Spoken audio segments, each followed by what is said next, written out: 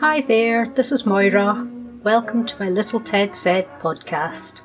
There's a new story every Saturday, so subscribe and you won't miss them.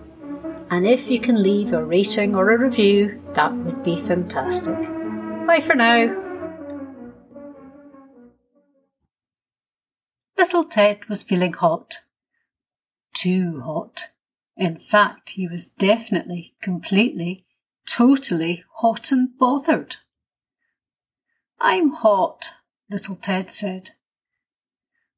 "I'm really, really hot," he repeated in case his mummy hadn't heard him the first time. "I know, Little Ted," said his mummy. "But isn't it a lovely day? And so nice to see the sun for a change."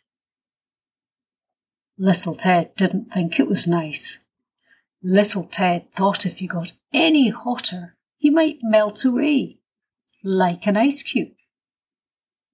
Hot, hot, hot, hot.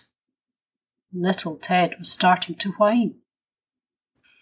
"Well, Little Ted, you know what might make you feel a bit cooler? Why don't we make some iced lollies?" Oh, Little Ted liked that idea. Little Ted liked iced lollies, and most of all, he liked to make his own ones, with lots of weird flavours like strawberry and banana. They went into the kitchen and looked in the cupboard and fridge to see what ingredients they had to make the lollies with. There were 3 kinds of juice: apple, mango and orange, some fresh fruit, pears, strawberries, bananas and melon, and some dried fruit, raisins and apricot, although his mummy said that he might not like a lolly with dried fruit in it. "You've got lots of combinations to choose from," said his mummy. "How about mango juice with some chopped up fresh strawberries?" Now this might seem like a sensible combination, but Little Ted didn't do sensible. "No," Little Ted said. "I think I want apple juice with pear and melon." "Pear and melon?" his mummy checked. Interesting choice, Little Ted. We'll see how that turns out." "OK, you get the ice lolly moulds out of the drawer while I cut up the fruit and whiz it with the blender.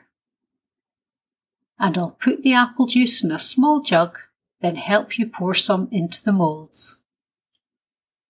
Soon Little Ted was putting some of the squished up fruit into the lolly moulds, and with his mummy's help, poured in the apple juice and put the lolly sticks in the top. Now was the hard part.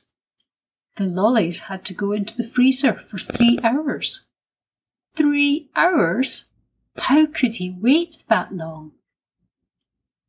The good news was that because it was cooler in the kitchen, and because Little Ted had been so busy making the ice lollies, he had forgotten that he was too hot.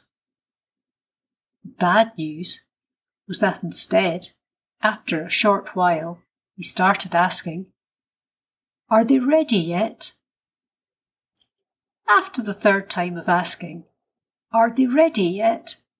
his mummy tutted and took out her phone.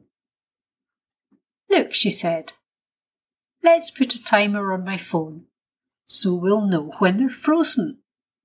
When all the numbers are 0 and the alarm goes off, they'll be ready."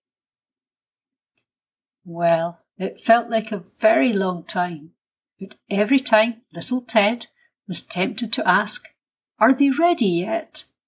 he looked at his mummy's phone and saw the numbers counting down. Eventually, the alarm sounded. "Yippee!" Little Ted said. "Time for iced lollies." "Yes," his mummy agreed, "and the sun is still shining, so let's sit outside and eat them, and we'll see what apple juice with pear and melon tastes like." His mummy ran the lolly mould under a warm tap so the ice lolly slid out easily, and Little Ted held it carefully in his hands. It looked a slightly strange greenish colour, but little Ted didn't mind. He was too busy licking it before it melted away. "I like this flavour," little Ted said, "although next time I might add some red fruit so it looks a nicer colour." The end.